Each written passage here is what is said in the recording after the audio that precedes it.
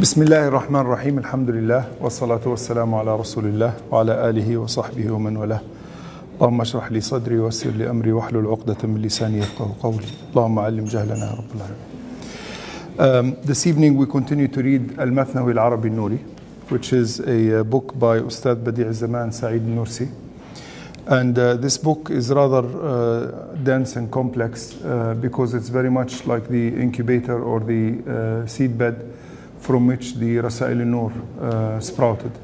As you know, the Rasail An-Nur is a vast library of basically re-articulation of Muslim Aqidah, Islamic Aqidah in a modern context, very much rooted in the old Ash'ari Maturidi tradition of the Ummah, but very much open to the concerns of humanity today.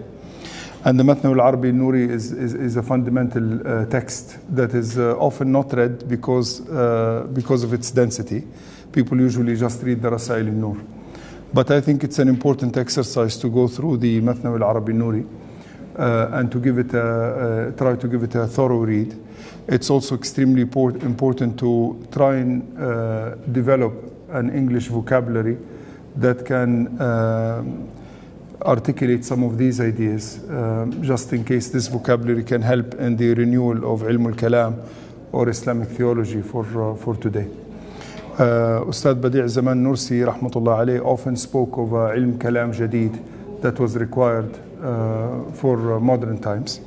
And in many ways the development of a discourse, and a new kalam in the sense of a new speech, a new discourse, speaking the haqa'iq al-iman or the truths of doctrine or belief of Islam in a contemporary manner is extremely important, and hence these meditations on the Mathnawi Al-Arabi Al-Nuri.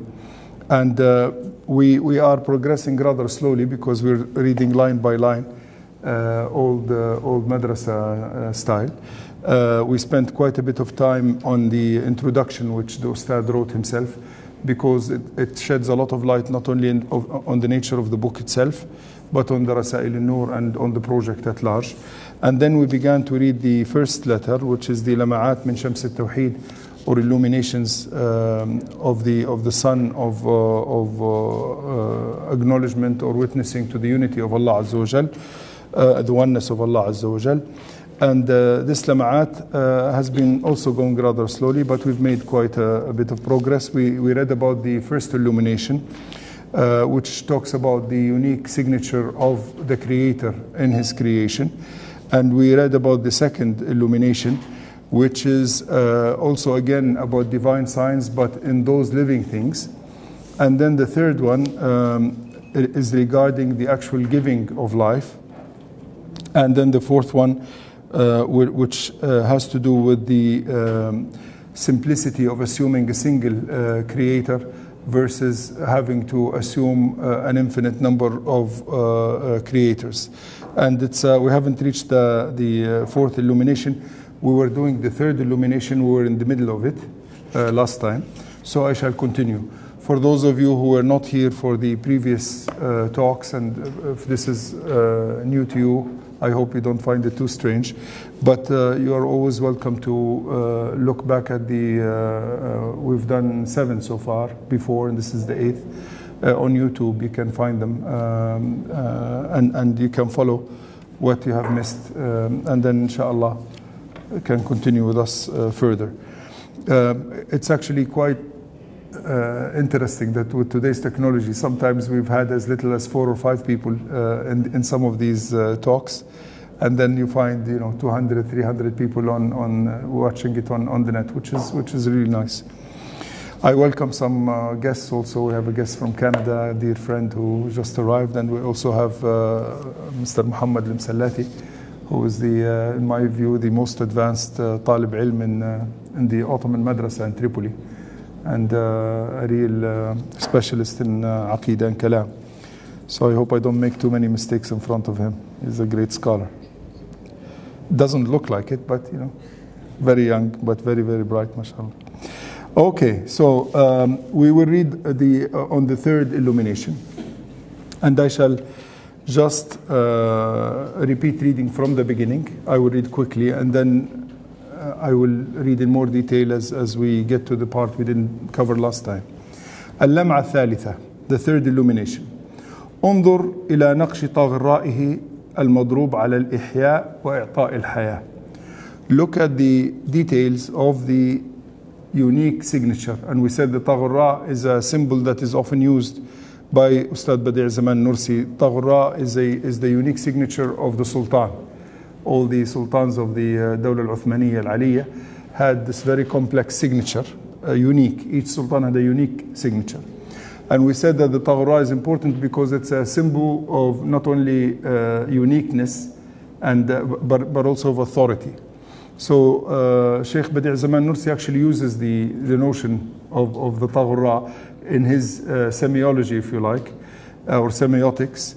It is not just an icon or a sign, but an authoritative, unique sign, okay?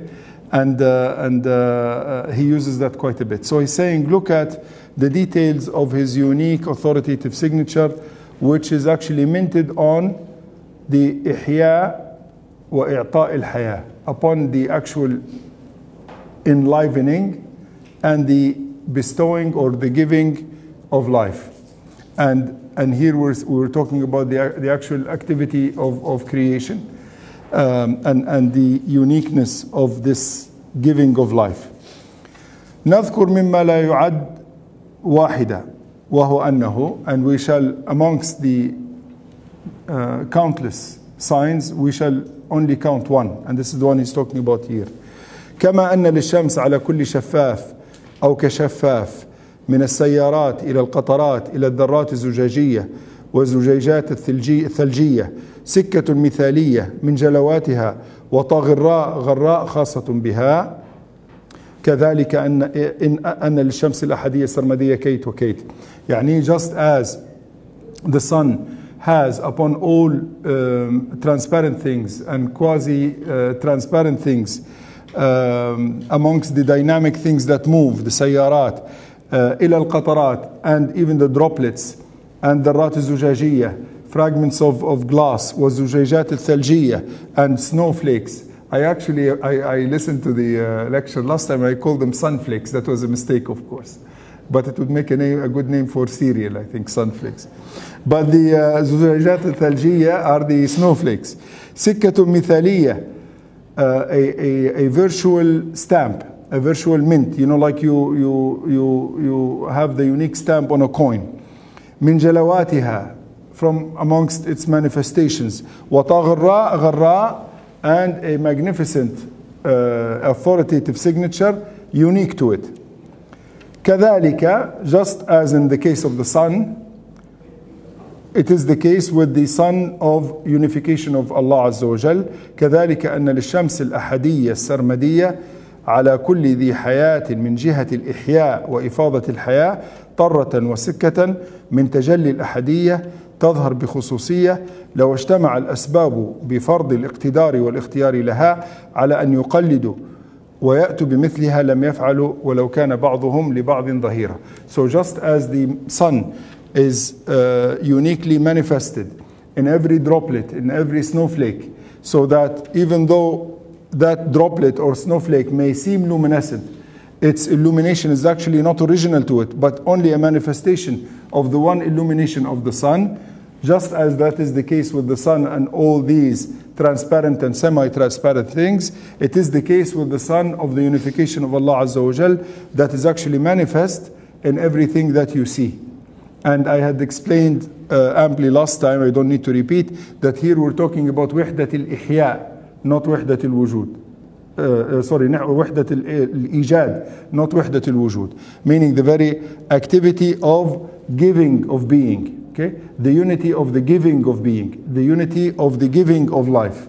The Shaykh points out that this giving is unique, and the oneness of Allah Azza wa Jal shines through it, just as the sun shines through all these illuminated droplets or pieces of glass or snowflakes.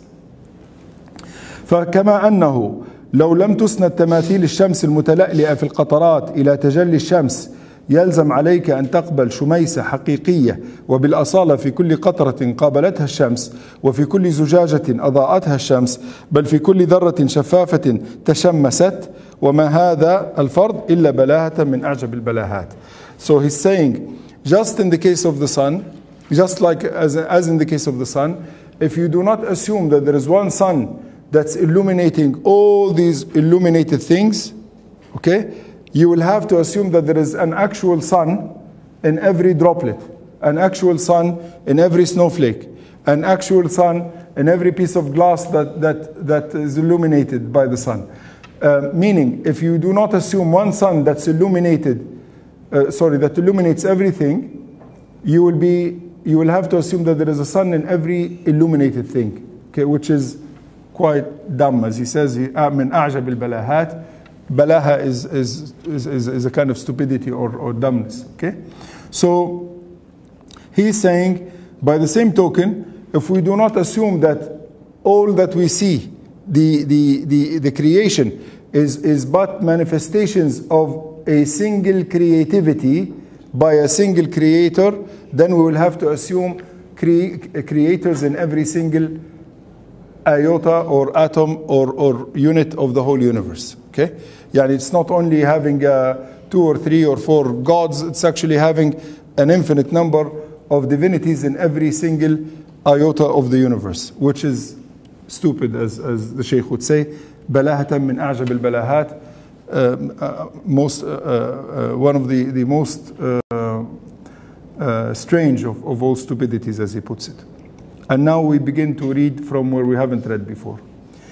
كذلك أنك لو لم تسند كل حي وحياة وإحياء بواسطة تجلي الأحدية الجامعة، وبواسطة كون الحياة نقطة مركزية لتجلي الأسماء التي هي أشاعة شمس الأزل والأبد، لازم عليك أن تقبل في كل ذي حياة ولو ذبابة أو زهرة قدرة فاطرة بلا نهاية، وعلما محيطا وإرادة مطلقة، وكذا صفات لا يمكن وجودها إلا في الواجب الوجود. So he's saying, just as in the case of the sun, if you do not attribute in every living thing, كذلك أنك لو لم تسند كل حي, okay, if you do not attribute every single living thing, وحياة, and every life, وإحياء, and every giving of life, if you do not attribute these things to the mediation بواسطة تجلي, the manifestation الأحدية الجامعة, a unity or a unification or a oneness that actually collects all these things, okay, that actually makes sense in one glorious manner, gathers all this multiplicity. If you don't have this gathering of all this multiplicity through the oneness of Allah Azza wa Jal, وبواسطة كون الحياة نقطة مركزية لتجلي الأسماء, and if you do not see that or if you do not acknowledge the mediation of life being a central point, okay, for the manifestation of the divine names, al-asma, okay, التي هي أشعة شمس الأزل والأبد, which are actually the rays, the asma, the names being the rays of the sun of eternity and basically negative infinity and positive infinity, الأزل والأبد. لازم عليك أن تقبل في كل حياة, you would have to accept in every في كل ذي حياة, in every single thing that has life, ولو ذبابة أو زهرة, even a fly or a flower. What would you need to attribute to those things? قدرة فاطرة, a will that actually makes things, creates things, بلا نهاية, in an infinite manner. وعلما, and a knowledge, محيطا, علما محيطا, a knowledge that is comprehensive, that is all knowing. وإرادة مطلقة, and an infinite will. Okay, I will go back again. And last time I did mention that for Sheikh Badi' Zaman Nursi, just as in the case of Taftazani and Fakhr Razi and Al-Maturidi rahmatullahi alayhim ajma'in, there is this doctrine which is very important, that what you see in life is basically athar.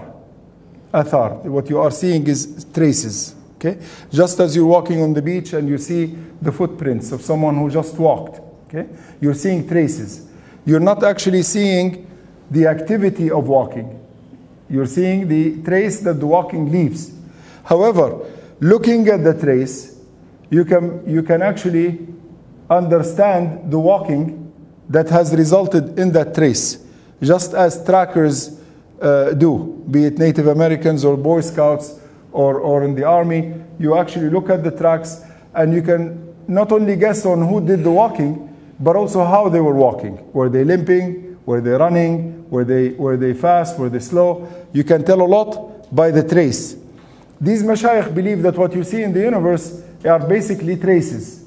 And the traces actually point to that which left them. The traces actually, the athar actually points to the fi'l that left it. Meaning that the trace actually points to the activity that left the trace.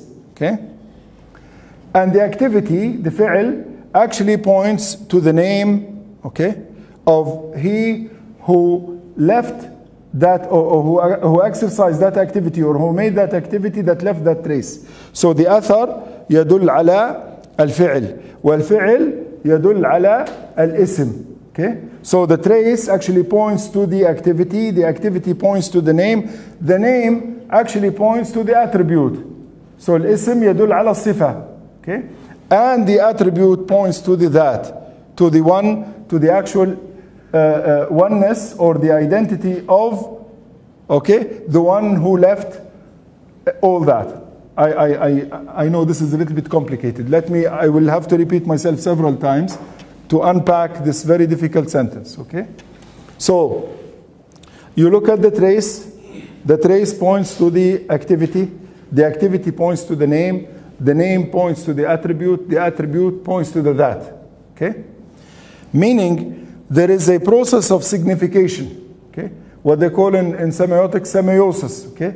A process of dilala in Arabic, a process of pointing to, okay?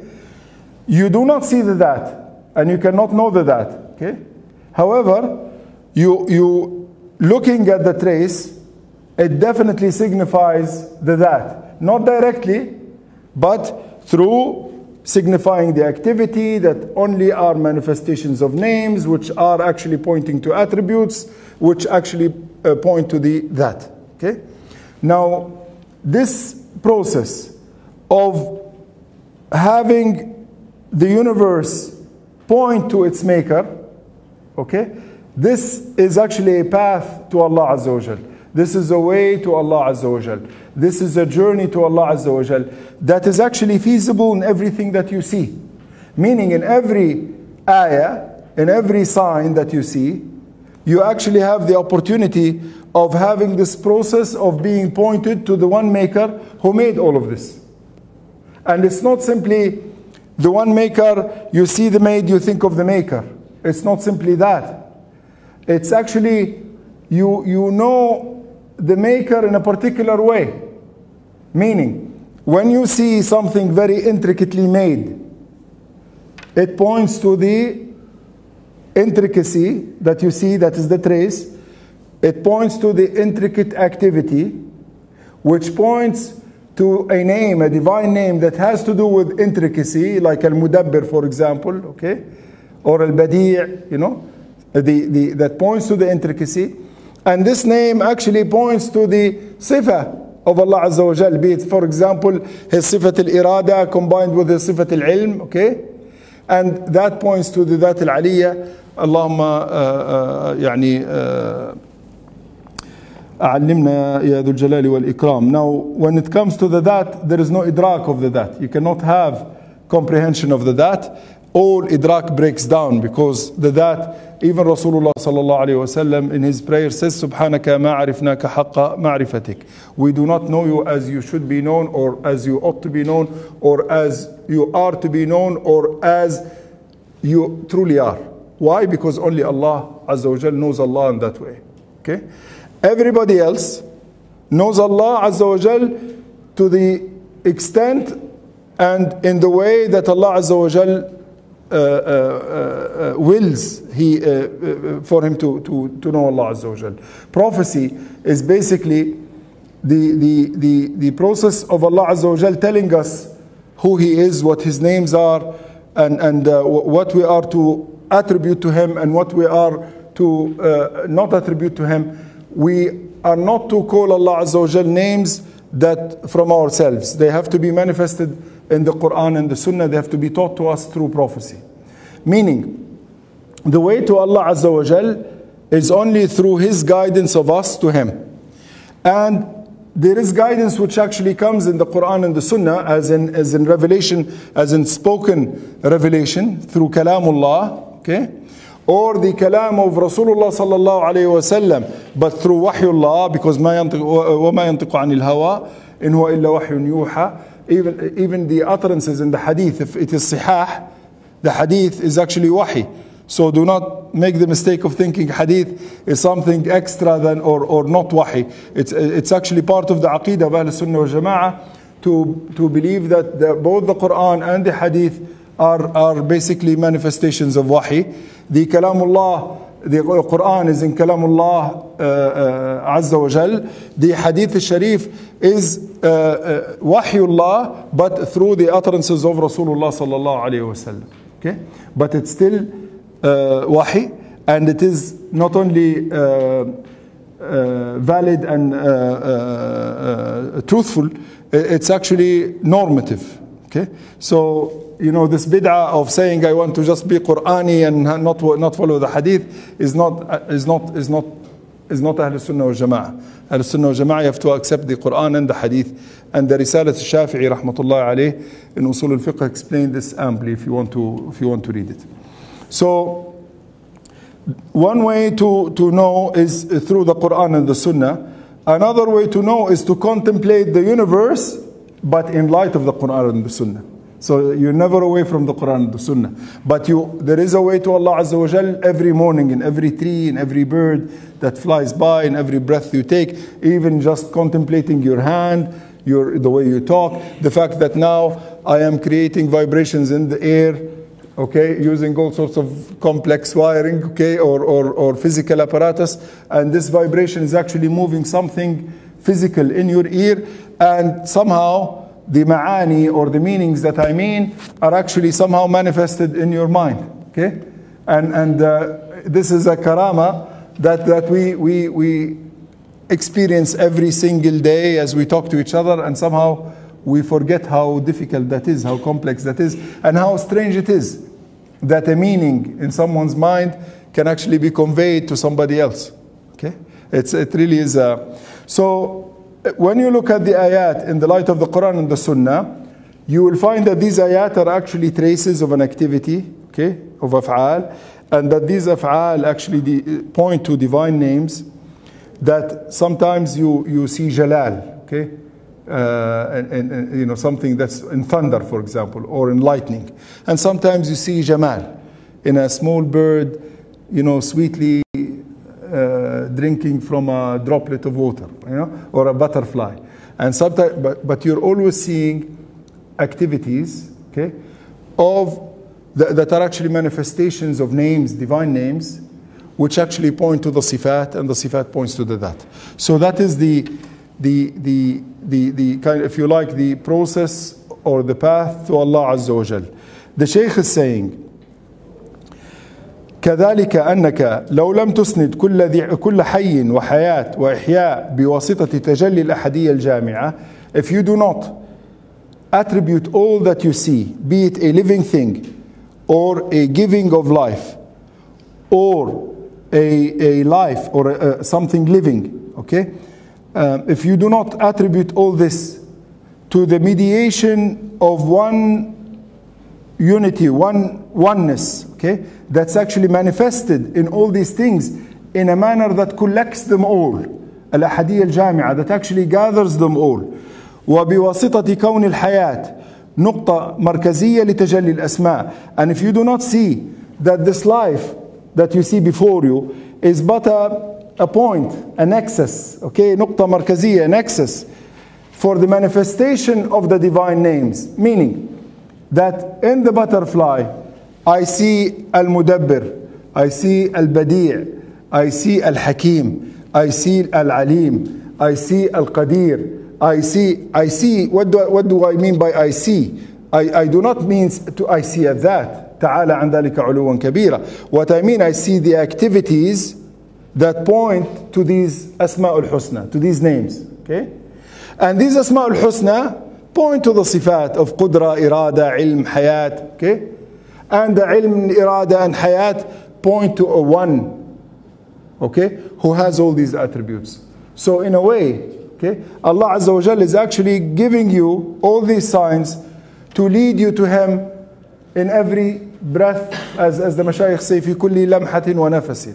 Okay, in every breath and every glimpse that you see, you're actually given away to Him. And that's why the Mashayikh say, as in Sidi Muhammad bin Ali Sanusi, founder of the great Sanusi order, says, الطرائق بعدد أنفاس الخلائق. Okay, the ways to Allah Azza wa Jal are as many as the breaths you take. Okay, as a matter of fact, as many as the breaths of all creatures, because in every breath there is abundance of signification that leads you to Allah Azza wa Jal. So there is semiosis, there is signification, dilala, in everything that you see. And everything is a dalil. Everything that you see is a dalil. And each dalil has an activity of dilala. Just as the policeman goes like this, okay? This dalil does dilala. The dilala is the fi'l, okay? Dalil is the name of the sign. Dilala is the activity. But the strange thing about activity, this activity of dilala, is it's actually an activity that points to other than itself. Meaning, if somebody says, look at the frame, and instead of looking at the frame, you look at my finger, you're not getting the point. You're not getting the point that the finger is actually pointing to the frame. The point is not to look at the finger, it's to look at the frame. Meaning, if you get obsessed with the dalil, and you forget that it is an activity of leading you to Allah Azza wa Jal, you become obsessed with the dalil, and forget that it is a dilala for that which is madlul, okay, that which is signified, then you're stuck in alam al-asbab, as the Mashayikh will say. You'll be stuck in the world of signification, but being obsessed with the sign itself, rather than that which is pointed out. If somebody is going to Abu Dhabi and reaches after Ibn Battuta Mall and sees the sign Abu Dhabi, and he parks the car, goes down and looks for the ministry that he's going to in the sign, we say this man is crazy. Because if somebody stops and says, what are you doing? He says, oh, I reached Abu Dhabi. I'm looking for the Ministry of Education. They say, this is the sign leading you to Abu Dhabi. It's not Abu Dhabi itself. So similarly, you can have physicists who study the universe quite thoroughly. But if they stand with the universe and not see that the universe points to the universe maker, then they are just as strange as the man who gets stuck with the Abu Dhabi sign. So that he can actually somebody who analyzes the Abu Dhabi sign can write a big book about the type of paint, the chemistry of the paint of the Abu Dhabi sign. He can write a book about the calligraphy of the signage. He can write a point about the lighting reflected on the sign in a particular, with a particular angle at a particular time. You can do a lot of detailed work on the sign, just as the physicist can write a huge volume on the universe, a book on cosmology, and yet be stuck with the cosmos and not see that it points to the creator. Okay?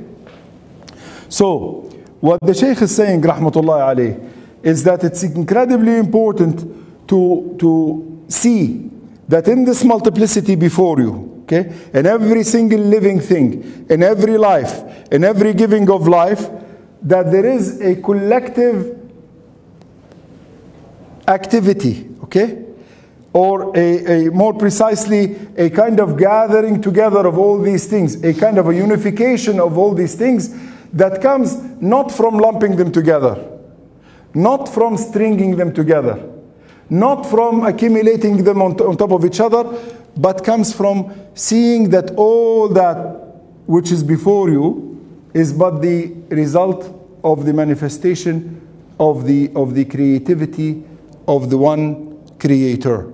Meaning, you look at all this stuff and you see the unity in the activity of creation, okay, which points to the creator, the one creator. Okay, so now that we've said all this, let me repeat the sentence again. كذلك أنك لو لم تسند كل حي وحياة وإحياء بواسطة تجلي الأحدية الجامعة.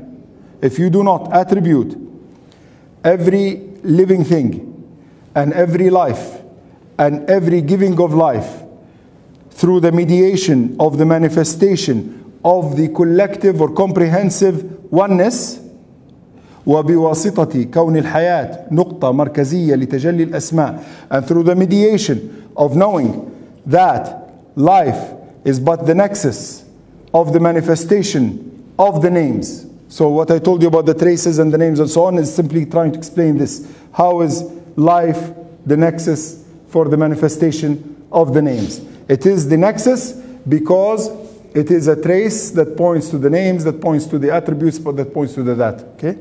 التي هي أشعة شمس الأزل والأبد. And the ray, okay, the ray of the sun from minus infinity, and that is al-azal, to plus infinity, and that is al-abad. Okay? From primordiality to eternity. All right? Azal and abad, that's very important. Now the amazing thing about azal and abad is, though we say minus infinity and plus infinity, it's actually atemporal. Okay? We're talking here of what's called ontological. Okay? Primordiality, ontological, eternity. Meaning before time itself and after time itself. Because as I pointed out last time, creation happens to time itself. Time is actually created. Okay, just as in modern physics, when they say time is the fourth dimension, time itself is created. So that when we're talking about the kun, do not think that the kun is temporal. Meaning that there is a frame of time and then the kun is inside the frame of time. Because otherwise you'll have what's called قيام الحوادث بالذات العلية تعالى عن ذلك علوا كبيرا, which is to actually affirm activity within the divine essence. Okay? The Ahlul Sunnah wal Jama'ah, actually the Ash'ari and the Maturidiyya and the Ahlul Hadith also of the old Hanbali school do not accept, okay, that creation happens in time. Actually time itself is created. Okay? That's extremely important. So when we say al-azal wal-abad and we say minus infinity and plus infinity, it's with a little bit of a metaphorical sense. Okay? It's not minus infinity plus infinity on a line of integers. Okay? It's actually at the level of being itself. Primordiality at the ontological or the level of being, and eternity at the level of being itself. I've complicated more than explained, I think, but I need to qualify some of this terminology just to make sure that I don't fall into the wrong عقيدة والعياذ بالله. So I will repeat again. كذلك أنك لو لم تسند كل حي وحياة وإحياء بواسطة تجلي الأحدية الجامعة وبواسطة كون الحياة نقطة مركزية لتجلي الأسماء التي هي أشعة شمس الأزل والأبد، لازم عليك أن تقبل في كل ذي حياة ولو ذبابة أو زهرة قدرة فاطرة بلا نهاية وعلما محيطا وإرادة مطلقة. So, if you do not attribute to every living thing and every life and every giving of life the manifestation, okay, the mediation of the manifestation of a collective or gathering oneness, or the mediation of a nexus or life, a mediation of life itself being a nexus, a central nexus for the manifestation of divine names, okay, which are the rays of the eternal sun and the primordial sun, meaning the son of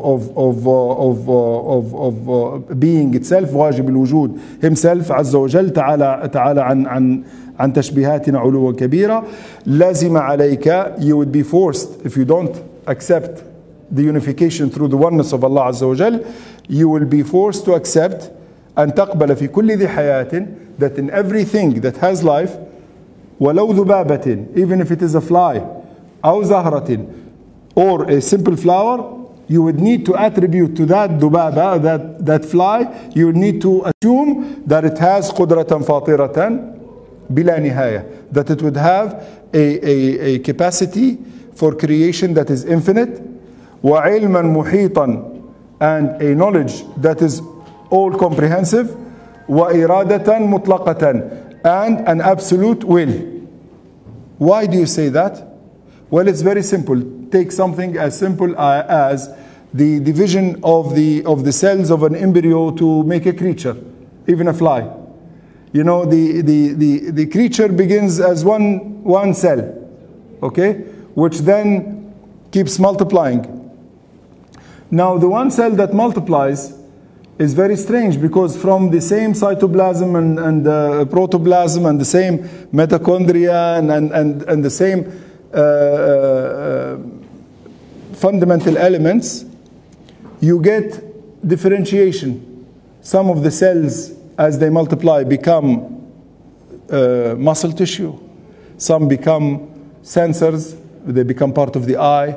Some become, in the case of the fly, cells for the wing, transparent and light. Some become muscles for the legs. Not cells for the legs. Some become a digestive system. It's the same, fundamentally the same types of cells. How do the cells know where to go? How does the eye cell know that it has to be an eye cell? How does it migrate from the other cells to take its proper position in the eye? And how does it become shaped to become a receptor of light versus the other cell that becomes part of the digestive system, or part of the leg, or part of the wing? It's amazing that it's not a case of a designer sitting with Lego boxes building the fly. It's actually kind of from the inside. You have all this differentiation happening, and everything goes according to plan. If you do not assume that this is created by Allah Azza wa Jal, if you do not assume a single creator for such a creature, you will need to assume that every single cell had the knowledge of where to go, had the will to go where it has to go, has the wisdom to fit into its place next to the other cells, okay? It has to have and you can enumerate, and you'll actually find that it would have to basically have sifat that are quite the sifat of a creator. Meaning, if you do not assume one creator, you will end up with an infinite number of creators. You will have to assume a creator in every single cell. As a matter of fact, in every single part of a cell.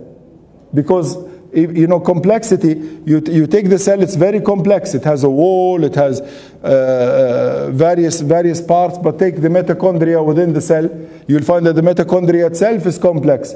You take the DNA within the mitochondria, you'll find that it's very complex. You take ultimately it is basically organic material, so it's hydrogen and carbon. You take the carbon atom, and beyond the complexity of the actual DNA, look at the carbon atom itself, you'll find the complexity of the atom, the protons and the neutrons and the electrons. You look at the neutrons, and you'll have to go to neutrinos, and from neutrinos to quarks, and it's quite complicated at every level. Meaning, at every level, you will need to assume that there is will, wisdom, knowledge, life, okay, the sifat, okay, that are attributable only to Allah Azza wa Jal. Meaning, if you do not accept, it's a very simple doctrine, and yet it saves you from going crazy. If you do not accept that it is Allah Azza wa Jal that unifies all of this, and in one sweep collects it, as the Shaykh says, Al-Ahadiyya Al-Jami'ah, actually gathers it all, okay?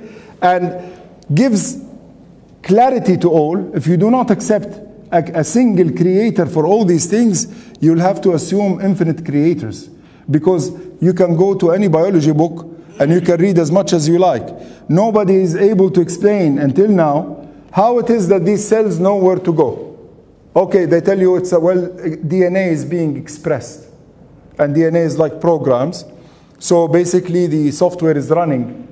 Okay, that's great. But the software is running on an operating system. Who wrote the operating system? Who wrote the software itself? You know, when what's his name, that British philosopher, atheist, who wrote The Blind Watchmaker, you know?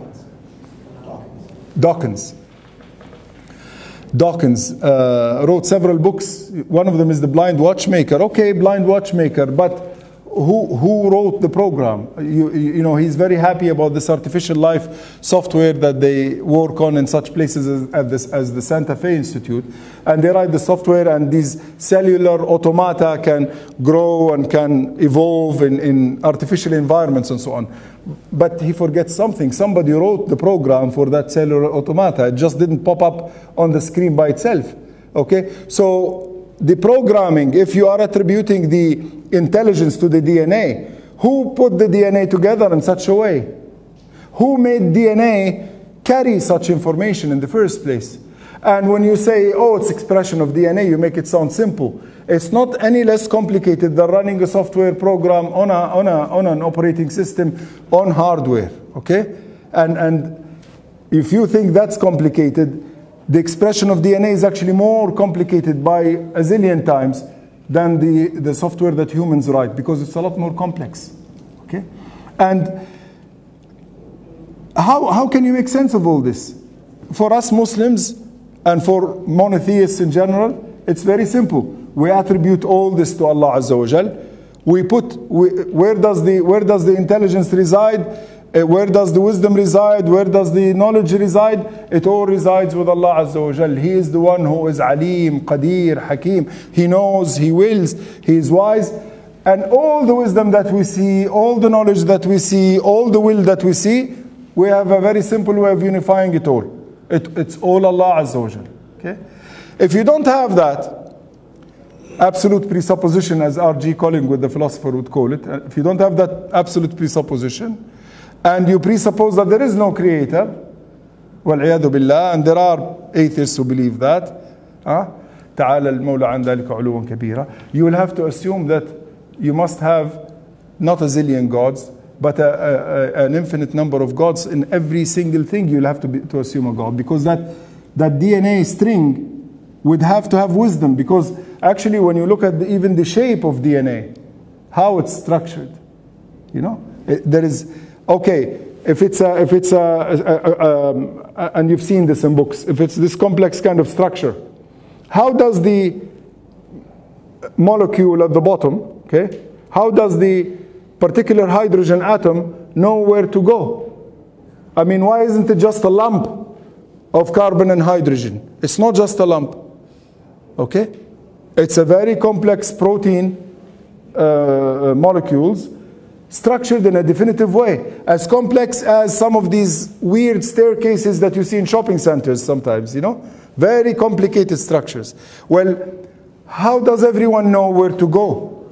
I mean, if we were told as part of, say, opening of the Olympics, you know, to move so that we can form the flag, it takes us 6 months of training to be able to do this, so that, you know, people who watch can see how the flag is formed. How does a molecule or an atom at this end of the DNA know that that's its place and not that place? Okay?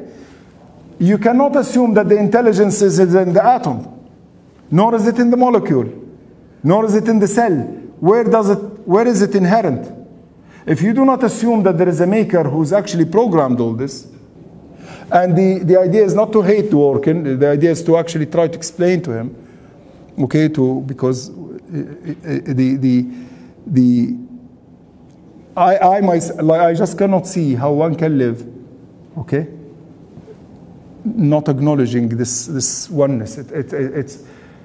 It's the shortest cut to explaining everything. It's the simplest explanation, the most elegant explanation. And yet somehow people go through all sorts of somersaults in order to avoid it. Okay? So we'll go back to the Shaykh. This turning down of the air conditioner wasn't such a good idea. You're okay? Okay. كذلك أنك لو لم تسند كل حي وحياة وإحياء بواسطة تجلي الأحدية الجامعة. If you do not attribute every living thing and every life and every giving of life through the mediation of the manifestation of a comprehensive gathering oneness, وبواسطة كون الحياة نقطة مركزية لتجلي الأسماء, and if you do not assume that life itself is a nexus, a central nexus for the manifestation of the divine names, those names being the rays, the asha'atu shams al-azal wal-abad of the sun of eternity and primordiality and eternity. If you don't assume all this, لازم عليك, you will have necessarily to accept أن تقبل في كل ذي حياة, in every single thing that has life, ولو ذبابة أو زهرة, be it even a fly or a flower, قدرة فاطرة بلا نهاية, a capacity to create without end, وعلما محيطا, and a comprehensive knowledge, وإرادة مطلقة, and an absolute will. Okay? Are we okay now? Okay. I hope I'm not complicating it rather than explaining it.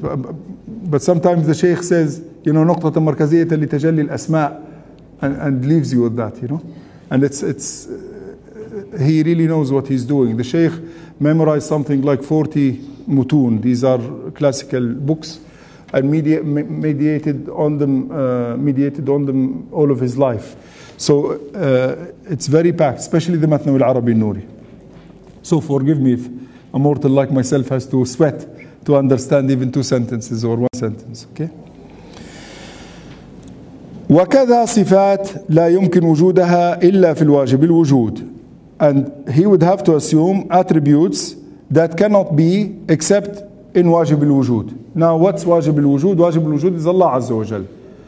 Why is he called واجب الوجود? It is because his being is necessary. Okay? Everybody else's being is ممكن الوجود. Okay? Now this distinction between واجب الوجود and ممكن الوجود is not Quranic. It's not in the Quran. Okay?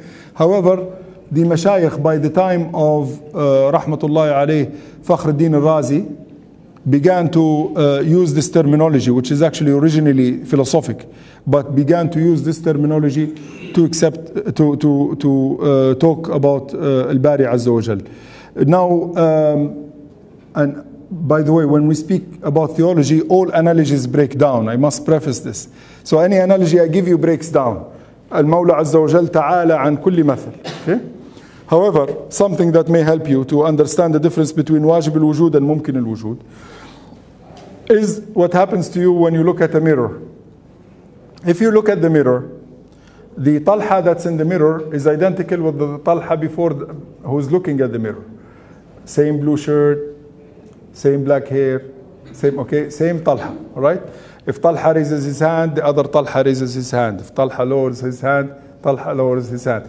If it ever happens that talha raises his hand and that other talha lowers his hand, we would go crazy. Yeah? Why would we go crazy? Because we understand that the being of that image in the mirror is totally dependent on the being that's outside the mirror. Okay? Meaning that there is an original being and there is a secondary dependent being. Okay? And what is the proof of dependence? The proof of dependence is if I take a hammer and throw it at the mirror, the talha that's inside the mirror would disappear, but the talha outside the mirror would stay intact. Okay? Now if I throw the hammer at the talha, no, I won't do that. Now the point is, we understand the notion of dependent being. Okay? A being that is real and a being that is dependent. Okay? Now you have to, having made the analogy, we have to break it down, because in the case of Allah Azza wa Jal, the universe is not simply the mirror of Allah Azza wa Jal. This is not Aqidat Ahl Sunnah wal Jama'ah. Allah actually creates everything, all right? Mirror and all. But it does give you the notion that there is such a thing as maratib al-wujud. That wujud, being, is of different levels of being. Okay?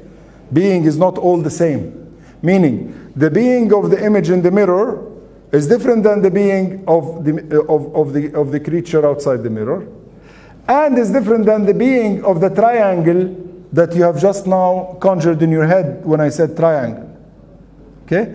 And it is different than the being of, say, take something imaginary, as the classical example in books of logic is the anqa, or the, what do you call it, the phoenix. Yeah? Okay? Meaning, there are different types of being, all right? And different levels of being, all right? Is there such a level of being that is absolute, so that it is being as such, okay? Or more precisely, the one who is as such by the very virtue of his very being, okay? Only Allah Azza wa Jal is like that, okay? All other beings are mumkin al-wujud, possible, okay? They may be or maybe not, depending on the will of wajib al-wujud. The only one who is with necessary being is the very giver of being as such, okay? His oneness, his being, is beyond the kind of maratib that we have. Right? He's beyond relativism. He's beyond the relativity of being or the levels of being. His being is the true being. He's al-haq. Okay? And there will be, of course, other beings, but all other beings are on a qualitatively completely different level. All their being is derivative and is created by Allah Azza wa Jal, is bestowed by Allah Azza wa Jal. Allah's being is not bestowed by anyone. لم يلد ولم يولد ولم يكن له كفوا أحد. He does not beget, nor begotten. There is nothing, no equivalent. قل هو الله أحد الله الصمد. There is this oneness, as the Mashayikh al-Ash'ari and the Maturidiyya say, this is not numerical oneness as in 1, 2, 3. واحد لا من عدد. It is a oneness beyond numericality as such. It's beyond mathematical oneness. This is a oneness of being. Okay? And the Mashayikh try to express this oneness by saying wajib al-wujud. And they borrow this from Ibn Sina and Farabi, actually. It does not enter, I do not think, correct me, Muhammad, if I'm right, it's not in Baqillani and it's not in Juwayni. And it begins to enter with Ghazali, rahmatullahi alayh, and then gets solidified with Fakhr al-Razi. This kind of terminology. Then it becomes part of the school of Taftazani and Nasafi and the commentators to which the Shaykh belongs. Okay? Okay. So this is not a philosophic wajib al-wujud. This is an Ash'ari wajib al-wujud. Okay? The creator of all being. Right? That's the wajib al-wujud that's meant here. It is not wajib al-wujud of the Neoplatonic school of emanation. Okay? All right. Rahmatullahi ala Sayyidi Shaykh. Okay. So he's saying, وَكَذَا صفات لا يمكن وجودها إلا في الواجب الوجود. We would have to assume attributes in all these cells that only belong to Allah Azza wa Jal. Okay? It cannot be part of contingent being. It should only belong to necessary being, the being that belongs to Allah Azza wa Jal, uniquely. Okay? حتى تضطر أن تعطي لكل ذرة ألوهية مطلقة. You'd find yourself constrained to give every atom an absolute lordness. ألوهية مطلقة, an absolute divinity. Sorry, lordness is ربوبية. ألوهية is divinity. Okay?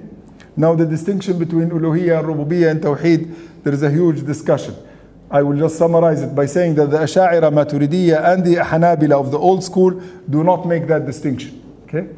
Now Rahmatullah alayhi Ibn Taymiyyah kind of innovates this distinction, which he actually gets from Ibn Arabi, and then propagates it. And now all these books of tawheed have to start with it. This is actually not the tradition that the Shaykh belongs to. Okay? So he doesn't mean when he says Darratul Uluhiyya, he does not mean it in the sense of Ibn Taymiyyah. This is Uluhiyya as in general, divinity in general. Rahmatullahi ala al-jamii. حتى تضطر أن تعطي لكل ذرة ألوهية مطلقة. You would have to give absolute divinity to every cell, every atom. إن أسندت الشيء إلى نفسه. This is if you attribute the thing to itself. To say that this cell emerged because of itself, or this atom is there because of itself. You would have to have an infinite number of divine beings basically. أو تقبل لكل سبب من الأسباب الغير المحدودة ألوهية مطلقة. Or if you don't want to attribute the thing to itself, but to say because of causes, and because there are an infinite number of things happening, you will need an infinite number of causes. You will need to attribute the divinity to the causes. Okay? Now it is true that the philosophers in ancient times, like in Aristotle, he has 4 basic causes. Okay? Roughly speaking, just very quickly to say what they are. If I want to make a chair, you will need 4 things. You will need the wood, that is the material cause, right? And you will need the design of the chair, and that is the formal cause. And you need the carpenter who makes it, and that is the operative or active cause, or the agent. And you would need the idea of sitting, okay? And that is the telos, or the intentionality, the teleological or intentional cause. Meaning you need to have these 4 in order to make anything, all right? So he tried to reduce all causality to 4 causes. Others have said, no, it's not like that. There are more causes. And some say it's only one causality as such. But what the Shaykh is saying, if you say that the thing makes itself, then you need an infinite number of divine entities in the thing itself. So each thing becomes a divine being. If you say the thing is made through causes, then you will need infinite causes to make an infinitely complex thing. In each case, you are postulating infinite number of beings with the kind of attributes that only belong to a God. Okay? تعالى عن ذلك علوا كبيرا. أو تقبل لكل سبب من الأسباب الغير المحدودة ألوهية مطلقة إن أسندت الشيء إلى الأسباب. So you would have, in case you attribute things to the causes, you will have to accept that each one of these causes has an infinite ability and basically an absolute divinity to make sense of that which you see before you. وتقبل شركاء غير متناهية في الألوهية.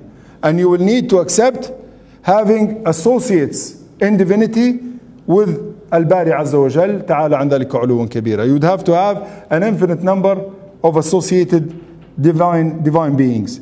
التي شأنها الاستقلالية التي لا تقبل الشرك أصلا. And you will be doing this by attributing divinity to an infinite number of beings, while it is in the nature of divinity as such to not accept having any associates.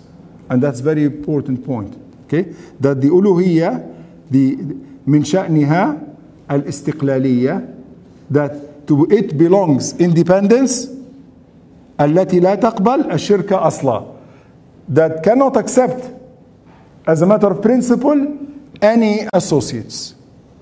Meaning there is an inherent contradiction in the very notion of having sharik al-bari, تعالى عن ذلك علوا كبيرا. The meaning that the notion of an associate of the divine is self-contradictory. Why? Because it is in the nature of the divine to be absolute and to be absolutely exclusive when it comes to having power. Meaning, if you attribute even 2, there will be a fight. One would say create, the other would say annihilate. One would say yes, the other would say no. And no universe can be created with such contradiction between centers of power. In order for the universe to arise in the first place, you do need to have a unique creator, right? And this is what's called dalil al-tamanu, that if you have 2 creators, the whole universe would not arise. Why? Because one would say yes, one would say no. As a matter of fact, technically, one would not be a creator, because if he were, then the other would have to be not be a creator. Meaning, there is a contradiction in the notion of a multiplicity of divine beings. Divinity as such, al-uluhiyya, okay, assumes, all right, inherently al-istiqlaliyya, independence, exclusivity. There cannot be multiplicity of divine beings. Okay? So the Shaykh is saying, rahmatullahi alayh, cut it short, save yourself the agony, assume one unifying, glorious one, okay, who gathers all things, creates all things, does all things, puts all the wisdom in everything, puts all the knowledge in everything that we see manifested in everything, okay? It's all his knowledge, it's all his will, it's all his capacity, it's all his intricacy, it's all his complexity, it is all his creation, okay? And save yourself from the madness of having to assume an infinite number of beings in every iota of this universe. So this is the second part of the third illumination. All right? Can I take a sip of water? Bismillah.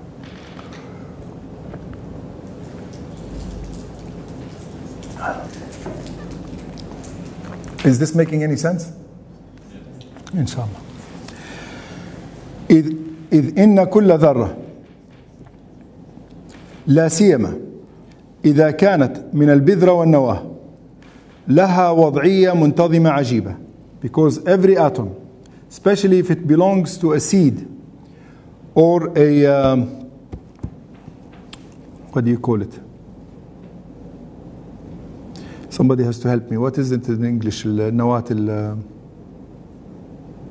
what do you call it? The central part of a cell. Nucleus. Yeah. Sorry, that's the one. Okay, so if the atom belongs to a seed or a nucleus, as Hayes points out, okay, you will find that لها وضعية منتظمة عجيبة. It would have a position which is orderly in a wonderful way. Okay. ولها مناسبة مع أجزاء الحي الذي هي جزء منه. And it has a kind of fitness with the other parts of the living being to which it belongs. Meaning, the cell of the muscle sits in the neighborhood of other muscle cells. And there is a fitness, okay, that connects it. It actually fits in its place. On the outer part of the muscle, those muscle cells that are on the edge actually have a particular fitness with other muscle cells sitting on the edge. And those that actually have to interact with the nerves, where the connectors of the nerve cells come in contact with the muscle cells, there is a particular fitness between those and those other cells. Meaning there is an elegance in the putting together of these things. Okay? So every atom, especially if it belongs to a seed or a nucleus, has a particular orderly and wonderful position and a type of fitness, مناسبة مع أجزاء الحي, with the other parts of the living thing, الذي هي جزء منه, to which it belongs or of which it is a part. بل لها مناسبات مع نوعه. As a matter of fact, it even has fitness to the type of cell or to the type of member of the body to which it belongs. Meaning, a brain cell fits with its neighborly brain cells, but also has a general fitness with fitting within the nervous system. And neurons are very different than muscle cells, okay, in general. Right? So the fitness is actually neighborly and general, right? بل مع الموجودات. As a matter of fact, this fitness is not at the level of the neighborly cells and then at the member, but as a matter of fact, a fitness with all beings. Okay, all right. Meaning, the type of being that the cell of the muscle has, all right, with bodily things is different than the kind of being that a triangle has in the world of mathematics. That's why, for example, something on the internet cannot interact with something in your kitchen. All right? Unless you have an interface. That's what they do in virtual reality machines.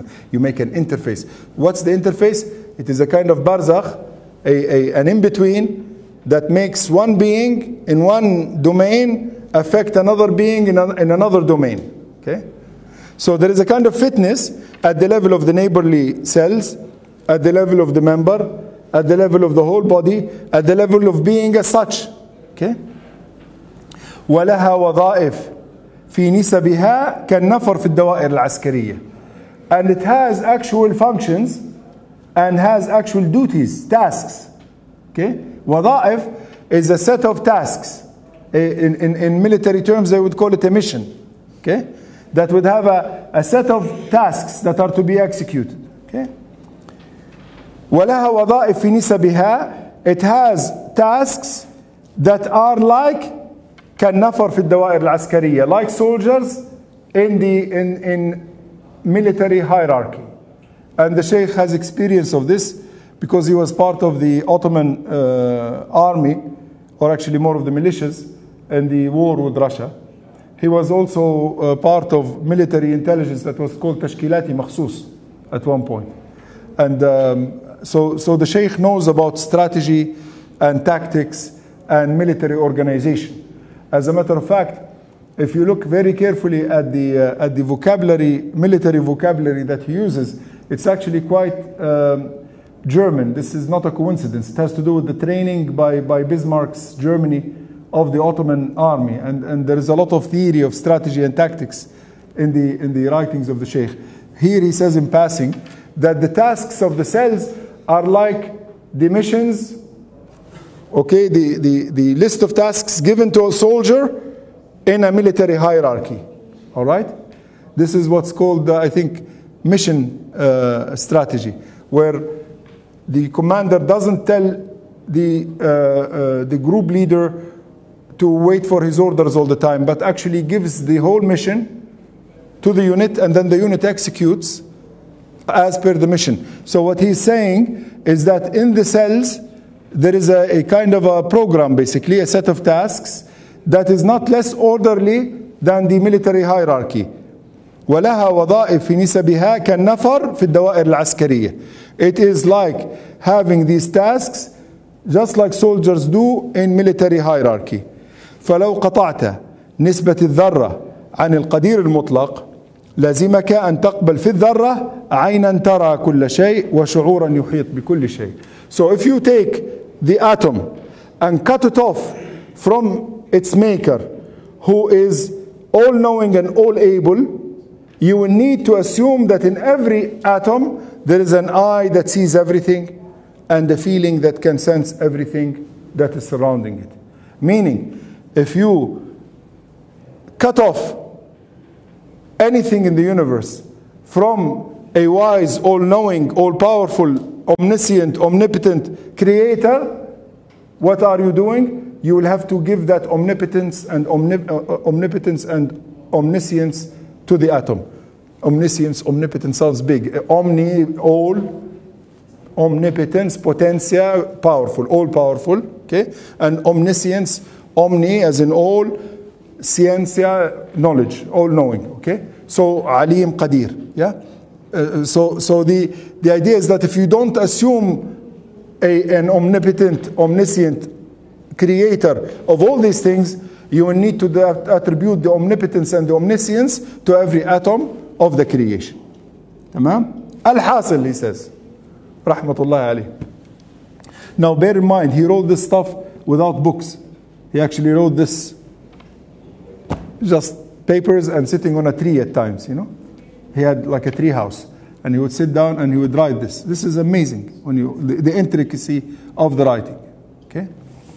Al-Hasil, in conclusion, he says, كما أنه لو لم تسند الشميسات المشهودة في القطرات إلى جلوة الشمس في ضيائها لزمك قبول شموس غير محصورة في أشياء صغيرة تضيق عن نجيمة الذبيبة التي تطير في الليل. In conclusion, if you do not attribute the suns that you see in the droplets when the sun shines with its illumination, you will have to accept an infinite number of suns inside even the smallest things as small as the little light in those types, what do you call those insects that shine at night? Fireflies. Fireflies. That things that would not even accommodate a firefly that flies at night. Meaning, if you do not assume, okay, one creator, you're going to have to assume an infinite number of creators, and you need to assume that such infinite creators are actually jammed into the smallest things, like a firefly. Okay? كذلك, similarly, لو لم تسند كل شيء إلى القدير المطلق, if you do not attribute everything to the infinite able, or the infinitely able, the infinitely powerful Allah عز وجل, الذي تتساوى بالنسبة إلى قدرته الذرات والشموس, for whom the little atoms and the biggest suns are equal when it comes to the ability to create them. Meaning the power of Allah Azza wa Jal is not gradual, it's not gradated. Like, it is not harder for Allah to make a sun than to make a fly. It's actually all infinitely easy for Him. Why? Because difficulty, what is difficulty? Difficulty is to have hindrance. Hindrance is the resistance of one being to another. So if I try to push the wall will resist me. I have a being, the wall has a being, his being, its being is actually pushing against my being. In the case of Allah Azza wa Jal, who can resist Him? Azza wa Jal, who has infinite power. So there can be no difficulty for Him. So the creation of the sun for Him is as easy, to use the analogical language. Again, the language breaks down. تعالى عن ذلك علوا كبيرا. So there is no harder or easier for Allah Azza wa Jal. Okay? He has infinite capacity, infinite ability, infinite power. كذلك لو لم تسند كل شيء إلى القدير المطلق الذي تتساوى بالنسبة إلى قدرته الذرات والشموس والجزء والكل والجزئي والكلي والصغير والكبير لازمك قبول آلهات غير متناهية وسقطت في بلاها من أشنع البلاهات. So for Him, Allah Azza wa Jal, it's as easy to create the sun as to create an atom, and to create a part as to create a whole. Okay, that's al-juz' wal-kull. And to create a specific thing or a general thing, and that's al-juz'i wal-kulli. In Arabic, this distinction comes from logic. Al-juz' wal-kull, for example, this is a kull and the finger is a juz'. Okay? Juz'i and kulli, this is a hisan, this is a horse. Okay, and the kulli, horseness as such, that is kulli. Okay, so the general versus the specific. General being kulli, specific juz'i. While kull is the whole, and the juz is the part. So it's a different. It's part, whole, and then specific, general. Right. So he's saying, for Allah Azza wa Jal, the creation of the atom is the same as the creation of the sun, and the creation of the part is the same as the creation of the whole thing, and the creation of the specific is the same as the creation of the general, and the creation of the small is the same as the creation of the big. Why? Because He's infinitely able. Okay? If you don't accept this and attribute all this creation to the one omnipotent creator, lazimaka, you will have to accept قبول آلهات, accepting a divine beings غير متناهية, that are infinite in number, وسقطت في بلاها, and you will fall into stupidity من أشنع البلاهات, amongst the ugliest of stupidities. Okay, so now this is what's called in logic reductio ad absurdum, meaning that the way you do this qiyas or this argument is you say, if I accept this, I will end up with this. But this is absurd, therefore I should not accept this. That's the structure of his argument, which is a classical way of arguing for the mashayikh of ilm al-kalam, be they Maturidiyya or Ash'ari. It's a classical. They have this kind of deduction, then there is not argument rather than deduction. Then they have others like, for example, the min bab awla. If a mere creature can do this, min bab awla, more so for the creator, okay? But we can get into the logic of how they argue as we progress. I just wanted to point out the kind of argument. أقول قولي هذا واستغفر الله لي ولكم ولكافة المسلمين ولا حول ولا قوة إلا بالله العلي العظيم. I want to point out that as I speak, because it's off the cuff as they say, I may make mistakes in expression. If I make any expression that is مخالف للقرآن والسنة and the عقيدة of أهل السنة والجماعة, أتوب إلى الله عز وجل, I repent and pray to Allah Azza wa Jal to forgive me, because it is saqt kalam. It is very dangerous to speak of these matters because sometimes one makes mistakes, and the criterion that you should always use in everything that you hear from anyone is Quran and Sunnah. But Quran and Sunnah do not come in a vacuum. They're always handed down to us through sanad muttasil. So Quran and Sunnah as understood by the mashayikh of this ummah bis sanad al-muttasil up to you, to whom you are hearing from. Okay? So if I say anything مخالف للقرآن والسنة ولما عليه سلف هذه الأمة ومشايخها, then just reject it and correct me and I shall repent inshallah. So inadvertently I may have said something wrong. I say this so that Allah forgives us. It used to be said that some mashayikh, and this is about ilm al-kalam, say that it's khawd fi ilm al-kalam is actually haram. Some mashayikh, actually there are books written about tahrim ilm al-kalam, that you should not have ilm al-kalam in the first place. And there are people who say ilm al-kalam is fardu kifaya, that some people have to do it.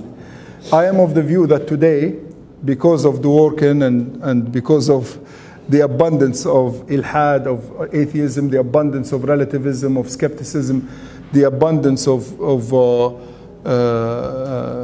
do you call it, postmodernist mumbo jumbo, okay? It's actually a duty to try to understand our iman in ways that can answer these things, and that is why I try to learn ilm al-kalam. I try to understand. I'm just a small talib. There are great mashayikh of ilm al-kalam who are still teaching in places from Diyarbakir to Azhar and they are our teachers. May Allah give them tawfiq, and thank you very much for your attendance. Assalamu alaikum wa rahmatullahi wa barakatuh.